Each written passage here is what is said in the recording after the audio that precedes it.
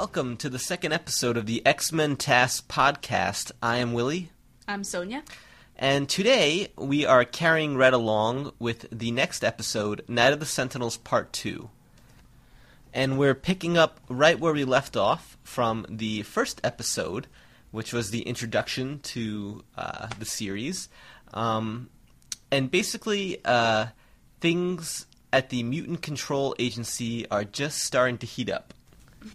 So, to me, what's strange in this episode is that Morph dies pretty much right away, like really early on in the episode, and they don't show it actually happening. They, cut to a scene of Jean Grey using Cerebro to find out that he's dead, and then, the story continues a little bit, and then they use a flashback from Wolverine to actually show you what happened.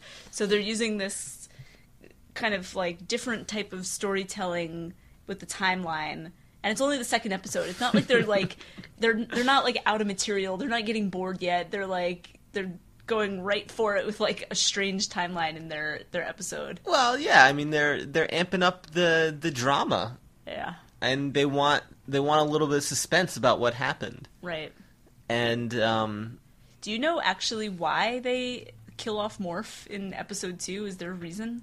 Yeah, he's not an X-Man.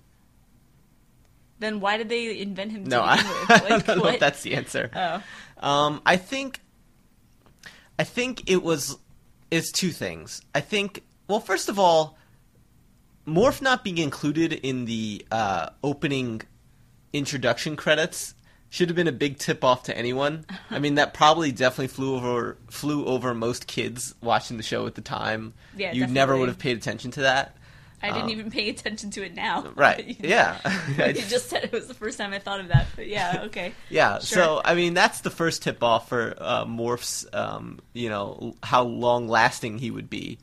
But I think they wanted to establish that the show had some stakes, that what the X-Men do is generally not safe. I don't know if that's a message they're trying to impart to children, that, hey, kids, don't try this at home, you could die. Mm. Or you could end up like Beast, arrested and electrocuted. So, I think there's several reasons why they got rid of Morph. And, like I said, he's not a real X-Man. Right, but then why have him? It's not like his power played some really integral role in the storytelling so far. It's kind of just a party trick where they're just establishing the wide world of mutants and what the possibilities are. But they're going to have Mystique later, so it's not like Morph is really needed for that anyway. Well, I mean, Morph's powers are useful. Yeah. I mean, it's not like a party trick. But they didn't use it in a... Well, they used it to break into the mutant control base. Okay, but they could have found another way to do that. I mean, yeah, they probably just could have blasted their way in. They didn't need Morph to knock the guard out. Right. But, I mean, yeah, he's pretty weak. He's really got very little protection. The other thing is, his death kind of still doesn't make sense, because the whole thing with the X-Men is that they're very quick on their feet. Something happens and they rush in and, they can adapt easily to a lot of situations. And Morph, when he dies, he's kind of just, standing there. Okay. He gets, blasted by the Sentinel, right? But instead of, turning to Wolverine and going, look out, He does say look out. He does, but what he could have done was turned himself into a more powerful X-Man and, retaliated against the Sentinels right away. Metal, beast or something. Or any X-Man that has, firepower or, defenses against Sentinels. That's an interesting question. We don't know, what powers Morph can use when he transforms into another mutant, really. He can change his size. I don't know if that makes him stronger than he's supposed to be. Mm. But, to me, the most senseless thing about Morph's death, and this has bothered me my entire life, and I'm glad I now have the platform to talk about this. Morph... Okay, so the X-Men, they've destroyed the mutant registration files. They're escaping. Everything looks good. They're all making different quips. That's true. They're really punchy with their dialogue quips. there. Right? Yeah, Wolverine says, "Come on, we're going to be late for dinner." Yeah. And Gambit says something, and Rogue is taunting all the security guards they're dumping in the river. Yeah. They're really feeling good on their way out of Yeah, that place. yeah, and they're really working as a team. Like Cyclops turns around and destroys like a guard tower, and like Rogue swoops in and makes sure that the guard doesn't die. Like right, yeah. So I mean, they're really functioning in a really. I mean, they're in a high functioning mode. Anyway, the Sentinels come out of the woods and surprise them. And, Wolverine's prepared for this. He pops his claws and immediately taunts the Sentinels with one of his lines, like, prepare to taste adamantium or something like that. But Morph freaks out and feels he has to save Wolverine. He pushes him out of the way, and the Sentinels all, like, laser blast Morph at the same time, and he dies. Yeah. And... That's what I'm saying. He's an X-Man. Like, where are his defenses? Okay, to me, that's not the issue. Okay. The issue is Morph's stupidity in sacrificing himself for the invincible Wolverine. Wolverine, who has an unbreakable adamantium skeleton, a near instantaneous healing factor. I mean, it's really hard to kill Wolverine. I think it was established in the comics that the way to kill him is you have to, like, sever his head from his body for a long period of time like because he has a way to, like, make his body, like, reattach his head to his, to his torso. Yeah. So, I mean, Wolverine has been in a nuclear explosion. But does Morph know this about him? I mean, Morph they're should. Pals, yeah, they're pals. Wolverine is like new to the X-Men, though, ish, right? He's well, like kind of we don't new know. To the I mean, X-Men. it seems that Wolverine is new to the team. Morph might not know that about him. Morph's trying to save his friend. I'm sure Morph has seen in the Danger Room or on other missions. They've clearly been on other missions. I don't think that's deniable. Yeah. That Wolverine, if he's shot in the head, the bullet will dislodge itself within a minute from his skull harmlessly, and the blood will also disappear. Right. He'll like grunt a little bit and then he's fine. Yeah, I mean, and it's already been established that a guy like Gambit, who is not super strong, he gets shot by a laser beam by the Sentinels and survives. So it's just so stupid of Morph to sacrifice his own life to save Wolverine's. Okay, so that's my first biggest issue with that. And Okay. And it's just so sad that Morph, it's like me pushing Wolverine out of the way to save him. You know what though? I wonder if they at that time with this cartoon, if they did like any type of focus groups or anything with these episodes, and just like people didn't like Morph or something, because the personality they give him actually is not great. His power is really cool, but he's kind of like conniving, and he has like an annoying little giggle he does, and he's like a weird guy. He's like a wise guy. I mean, well, I think his weirdness is actually kind of like interesting because he's someone who can change into any person, and they show him in the first episode watching TV and changing into every person he sees in TV. Yeah. He's kind of like demented in a weird way. That's what I mean though, is like his power is awesome, that like kids want to see more right, of that. but it's damaged his mind and made like, him weird and annoying. Yeah, his actual personality is not I mean, as a kid, whatsoever. As a kid, I actually thought he was a weird person. Like, I wouldn't have wanted to hang out with him. Exactly. I thought he was, he actually reminded me of weird kids I knew at school. For some... I mean, but don't worry, he's dead. I mean, does he come back? I mean, we'll find out. Yeah. Anyway, I guess we answered our question finally. Right. And then, Maybe. Well, what was our question? Why he why they got rid of Morph. I think it was just this. I think the writers of the show wanted to establish a certain tone. Okay. They didn't want to make it a real seem high stakes scenario. Yeah, they didn't want to make but it also seem he's that like a weird, annoying character. So well, I think that's incidental. I think that's just your personal thing, like that you're not so into. You were happy to see Morph die. I wouldn't go that Me far. personally, I felt bad for Morph. All right. And then and also in this climactic fight, Beast is captured. Yeah. That's which a real is sad. shame. Yeah. Yeah. I mean, the reasoning, there actually was reasoning for this. I read about this, was that basically the writers of the show were told to not focus on Beast as much.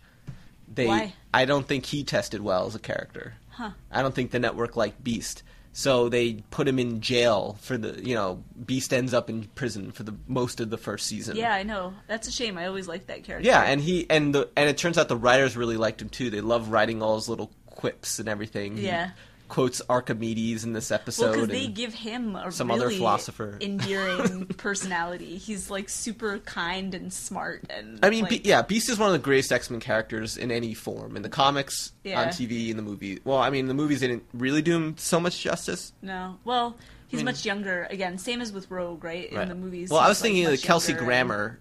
Oh. Well, in X-Men 3, it was cast well. Kelsey Grammer is like the perfect guy to cast if you want to portray the cartoon Beast from this show. Yeah, right. That is like the ultimate casting. Yeah. And then the guy they had for the other movies, Nicholas Hoult. Yeah. He's pretty good, but he's just like the young Beast. He's pretty good, but like Beast is supposed to be like a little more when he's like self-possessed. In the newer movies, he's a little. But also the physical presence, like in the cartoon, Beast is really. Like, he's as wide as he is tall, basically, you know? So, yeah, in the movies, they don't really... Beast, he's like this lanky guy that... Yeah. He's a little too small. He's not... Which I think actually makes a difference, like, in how you perceive him as a character. Yeah. So... Yeah, definitely, I agree. But, they didn't quite hit the mark on that Beast. But again, the timeline is different. It's, like, decades earlier. Yeah. So... Well, actually, I mean, in X-Men Apocalypse, like, 2 decades have... technically passed since we first met Beast in X-Men First Class. Right. But, of course, because those movies were made within, like, 5 years of each other, the actor did not age. Yeah. He aged from, like, age 25 to 30 or something. Right, so. essentially the same. Right. Okay, so poor Beast. So Beast is left behind. Too bad. And then this leads to it's probably the best scene in the entire animated series. I'm gonna go on a limb in the second episode we're doing. I'm not gonna second that, but go ahead. Well, I've I'm convinced. All right. They get off the Blackbird. They've retreated, and Wolverine is furious. Cyclops gets off the plane first, and he's kind of sad. He's just made a tough call of leaving Morph and Beast behind, and then Wolverine, shouts out to him. He's like, "Hey, Cyclops!" And then Cyclops is like, "I know how you feel about it, Wolverine." And then Cyclops takes an enormous punch to the stomach from Wolverine. Yeah. And then... And he was like, next time I'm going to use the claws or something. Right. They're having this like whole heated argument about it. Cause... Next time I use these. Yeah. And Cyclops is ready to blow him away with his optic blasts. And then Jean comes in and breaks it up. Diffuses it. That is an awesome scene. I love that scene. It's amazing how intense it gets between those two characters right there. And then you see Wolverine ask Jean, like, Soldier Boy left them behind. Morph and Beast could still be alive. And then Jean Grey breaks it to Wolverine that Beast is alive, but Morph is dead. Right. And she goes to cry, and Wolverine wants Jean to cry on his shoulder, on his weird shoulder pad things. But instead she cries on Cyclops' shoulder because they're, like, engaged or something. And you see, their weird shoulder sleeves. The power could have really combined. Yeah, and then you see Wolverine is completely annoyed by that too. That compounds his tragedy because he loves Jean, and they introduce that element right there. Yeah. And Gambit tries to console Wolverine, but he's not going for that. And then to close out this amazing scene, Wolverine goes to the X-Men garage and destroys Cyclops' car. He makes it into a convertible and drives off to stew in his misery. Mm-hmm. And I just like that scene too also establishes the X-Men garage of many cars and motorcycles, which is another thing they put in the movies. I thought you were going to say the love triangle of like Cyclops, Jean Grey, Wolverine. Oh right, that too. Yeah. But also all the fabulous vehicles that they own. So I mean that was like a really emotionally heavy and intense scene. And, I think it was a little unfair, Wolverine blaming Cyclops entirely for a couple of reasons. One, if you watch the episode closely, which we just did, Cyclops is trying to fight off all the Sentinels. He's blasting them all away, and he's kind of getting overrun, but he's not retreating or quitting. But Storm flies in and says, Cyclops, we gotta retreat. And she physically takes Cyclops off the battlefield. And, I guess at that point Cyclops realizes it's a lost battle. Yeah. So she's just as complicit in this decision, which is kind of interesting. Well, they all are, is the thing. Because, Yeah. Gambit and Rogue gets hurt, right? Gambit carries her out. And then as soon as all the Sentinels show up... Does she? Yeah, Gambit carries her out at first. And then as soon as all the Sentinels show up, she's, feeling better. She's like, oh, gotta go. Too many of these guys. And she flies Gambit out. away. Right, yeah, Storm you're right. flies Cyclops out. Yeah. They're retreating. Yeah. Wolverine's not ready to quit. There's, so many Sentinels, and they're in danger, so they get out of there. Yeah, but, and I just wanted to point out, too, that Storm is also technically the co-leader of the team as well. She's second in command. And that's something from the comic books. At that time, when they were making X-Men comics, Cyclops was the leader of what they called the Blue Team, and Storm was the leader of what they called the Gold Team. And those comics were split between regular X-Men and Uncanny X-Men. That's just another nerdy side point. But anyway, and then so what happens is Wolverine's going to bust back into the forest and take on Sentinels and rescue Beast and Morph. But Rogue stops him. She absorbs his power, which is the first time we see that. Or I guess she doesn't absorb his power. She just kind of knocks him out by touching him.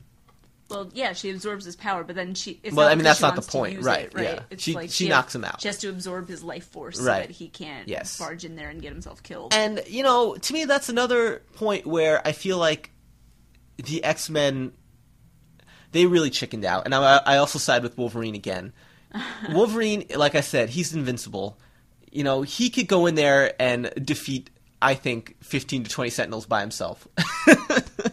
I don't think he'd have any problem. He's also had, 150 years of tactical soldiering experience. He's fought in, 5 wars. He's been a secret agent.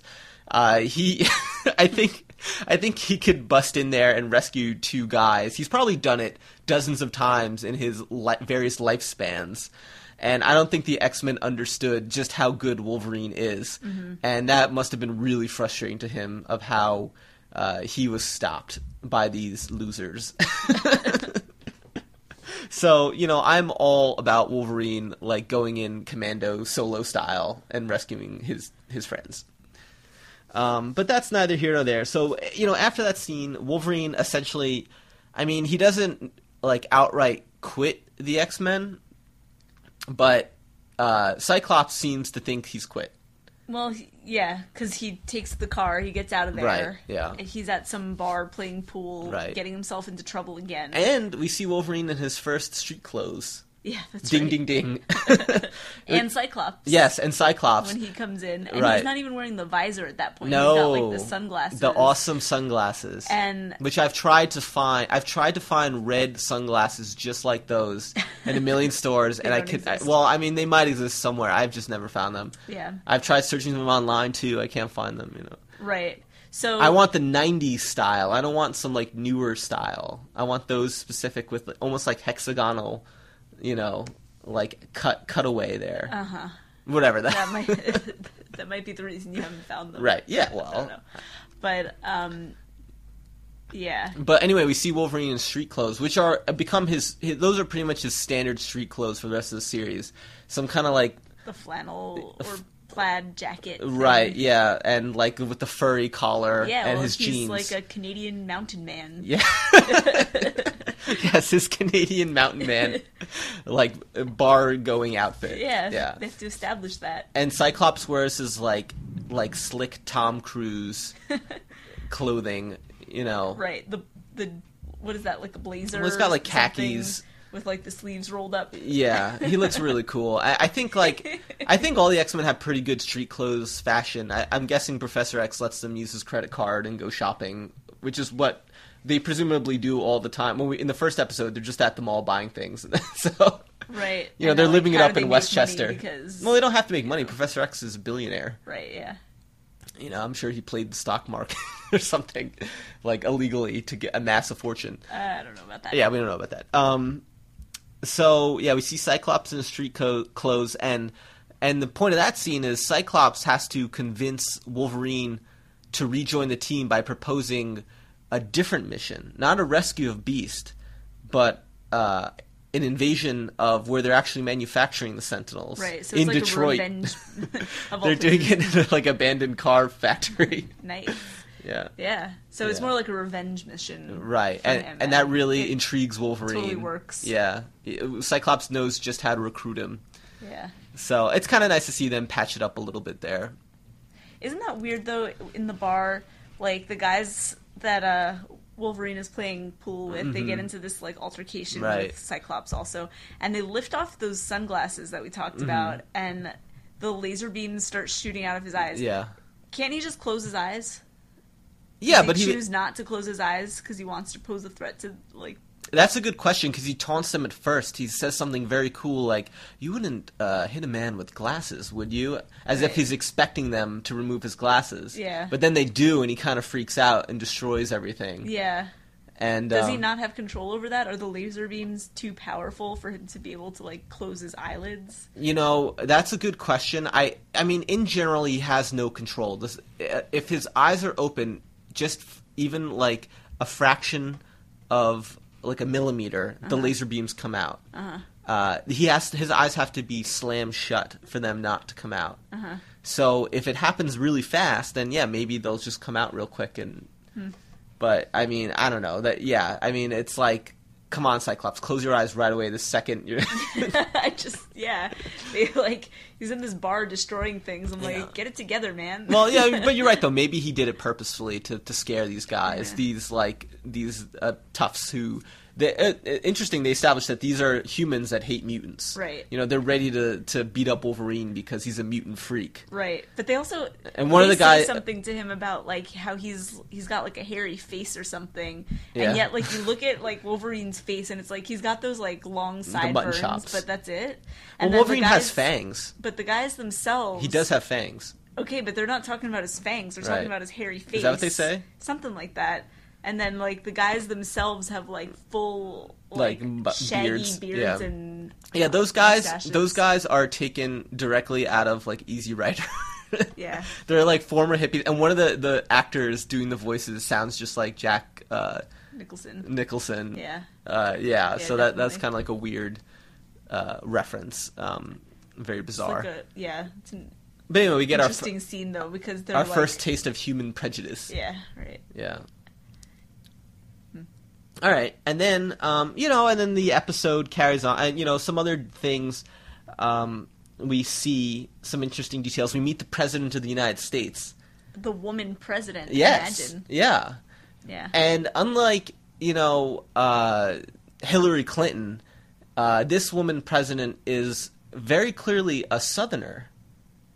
Like, she's got a very thick Southern accent. Why are you, like, contrasting that with Hillary Clinton? I don't know.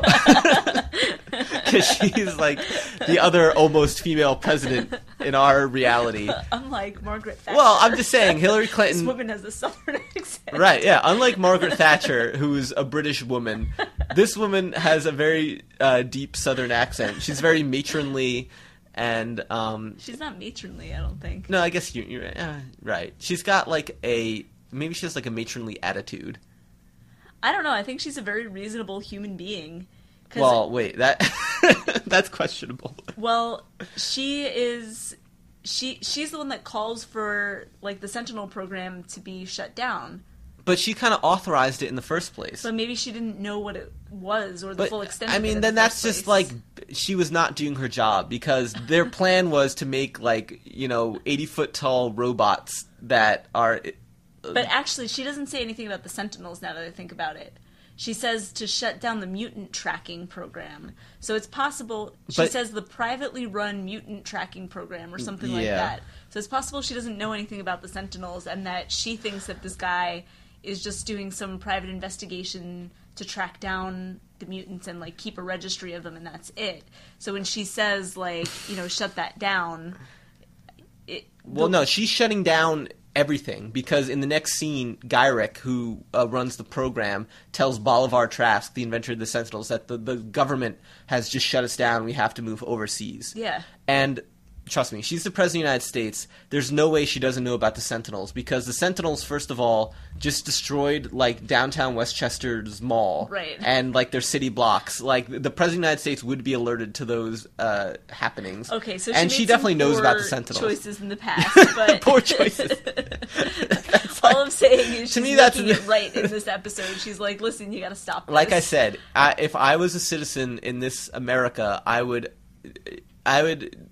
if I had not fled the country in fear of the Sentinels, I would be on the front lines of the protest movement calling for this president's impeachment, saying, like, this is the most dangerous president ever to authorize a defense system this ludicrous. You'd be like, this is oh like my God, straight out of a comic book. The Sentinels That's what are I would coming say. after all the mutants. I better not be near any mutants, you know?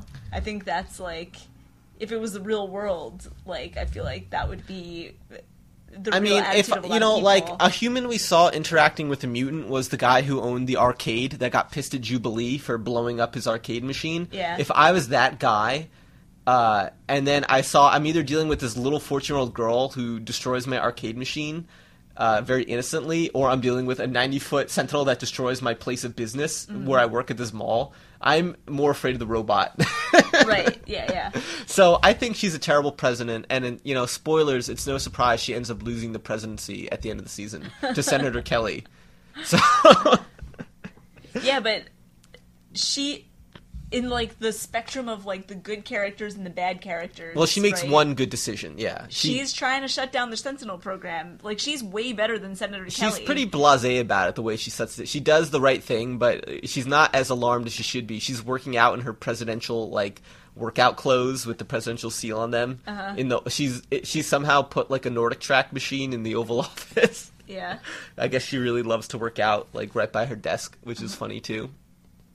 So, I don't know. You're right. She has a good moment, but overall, she's a terrible president. It's pretty clear. Country's falling apart. All right. All right. What else do we have for this episode? We talked about the fight between Cyclops and Wolverine, and the establishment of the love triangle. And, basically the episode wraps up. They go and rescue Jubilee, who got captured again by these Sentinel goons.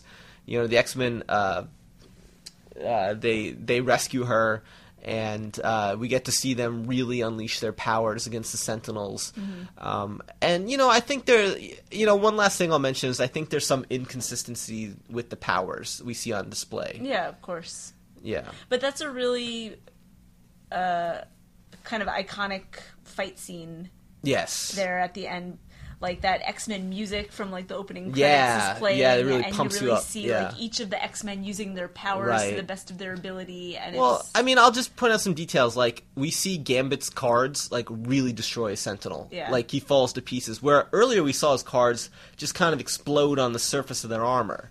So it's like, was Gambit not charging his cards up enough to begin with? That's one thing. It's a cartoon. What, you want to do physics? Listen, about it? That's why we're here. What if, like, in an enclosed space, he's at closer range, so the cards have more could effect? Be his range. But the same applies to Cyclops. Sometimes he blasts the Sentinels and they're knocked backwards, and sometimes he blows their heads off with one clean shot. You gotta hit the sweet spot. Yeah, maybe you're right. And maybe these Sentinels weren't quite finished yet because they're attacking, like, the manufacturing facility. I don't know. Yeah, I don't know either. It's a kid's cartoon. I'm not too bothered. But then we do see how strong Rogue is. A Sentinel, like, bashes her on the back while she's flying, and she face plants Bugs Bunny style into the cement floor and is, like, several inches deep.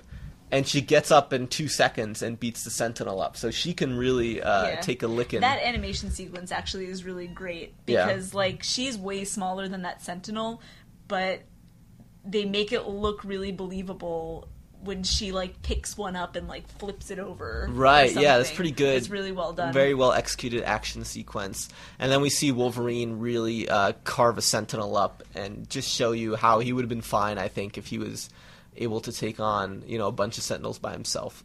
That's just my opinion. Yeah.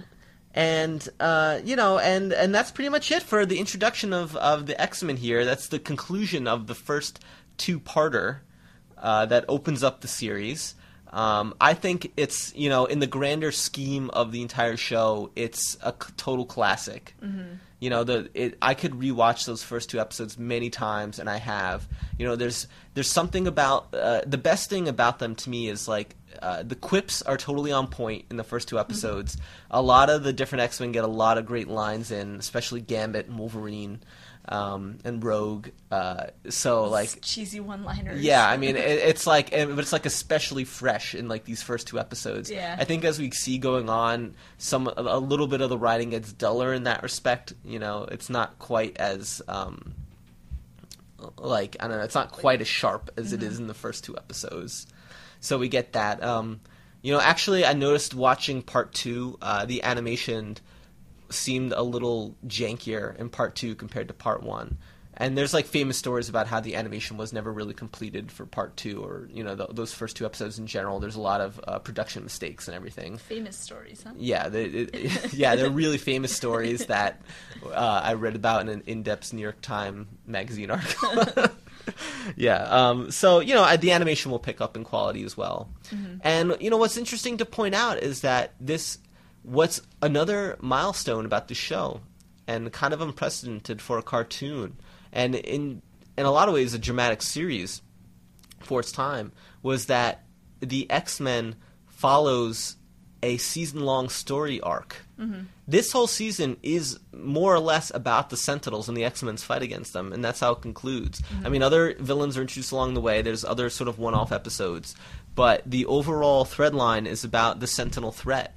And I think that's sort of ahead of its time in its way too, and very interesting to note as we're going to go through here going forward.